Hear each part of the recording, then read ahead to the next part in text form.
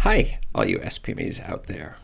Today's question has 3 answers, and you're going to want to stick around for the third answer because it's a secret as to in what areas Lulu is a perfect place to do self-publishing. So let's get into it. The question that was sent in to me today was, is Lulu self-publishing any good? And this is a question that many self-publishers are wondering about when you're first getting started. There are so many places that you can publish your books, and you're trying to figure out which one will be right for you. But not only that, which types of books should you use these different services for in order to get the best result?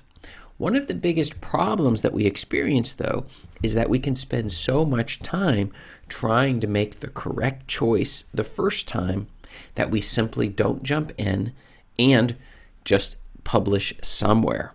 And the pain that is experienced when we do this is actually pretty high because we begin to feel a little bit like a failure because we're spending so much time studying and researching to figure out what is the perfect location to do something, and we simply have decision fatigue and we end up publishing absolutely nothing. And one of the first rules is if we're not shipping, as they say, ABS, always be shipping, if you're not shipping product onto the market, like is in your books, then you're going to be losing. And we feel that by researching a lot and learning about all of the different options, that somehow counts as actually performing and getting your product onto the market. And it does not. But it is a very painful experience, and I know I, for one, have fallen into this specific trap and that feeling of realizing, wait a second, all of this training and learning that I'm doing counts for nothing if I don't put it into action. So so as you can see, let's see here if I can get it to go here. Yes. So this is Chris Baird from selfpublishingmadeeasynow.com. Hit the subscribe button if you'd like for me to make more videos like this one, and check out below in the description for a copy of my completely free self-publishing secrets checklist that will make sure you're not skipping any of the important steps necessary to win at self-publishing. So let me tell you a little bit about my own story. The thing is I wanted to create a course. And this was because I had spent so much time self-publishing that I thought, well, let me get it onto the market. But the problem was I chose a branding that was completely off, that did not match what I was trying to do. It wasn't so much related to self-publishing, but maybe more towards like passive income or something along these lines. And I didn't realize in the process I was no longer targeting a specific market, and that was a huge mistake with regards to what I was doing. The problem is that what was at stake was I would not be making any sales and just failing at it.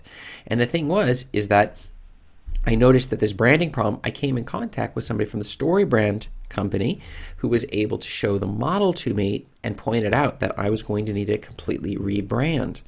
And that was going to be a real pain, but I understood that in the long run, it's actually very important. And this is true also with your books, making sure that they're also branded and it's coming along. If you're going to break off and do a secondary title or brand, then you're going to want to ideally create a secondary pen name. But this was a mistake that I was making. It was completely off.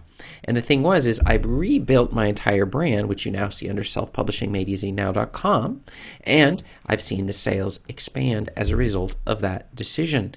In other words, I can help a lot more people when I'm really focused in on just self-publishing and not so much on the other stuff about how to set up a business and how to structure these sorts of things and accounting and all of these sorts of things, but actually looking at the self-publishing aspect of it, and then the rest flows out from there. And that was a big lesson for me. But the thing is that sometimes, and this was the big discovery, that we need to make mistakes, but have to jump in and try. And when it comes to Lulu, this exact lesson applies. And if it's the right place for you, but that's what we're going to answer today. But at least jumping in is a very key issue here.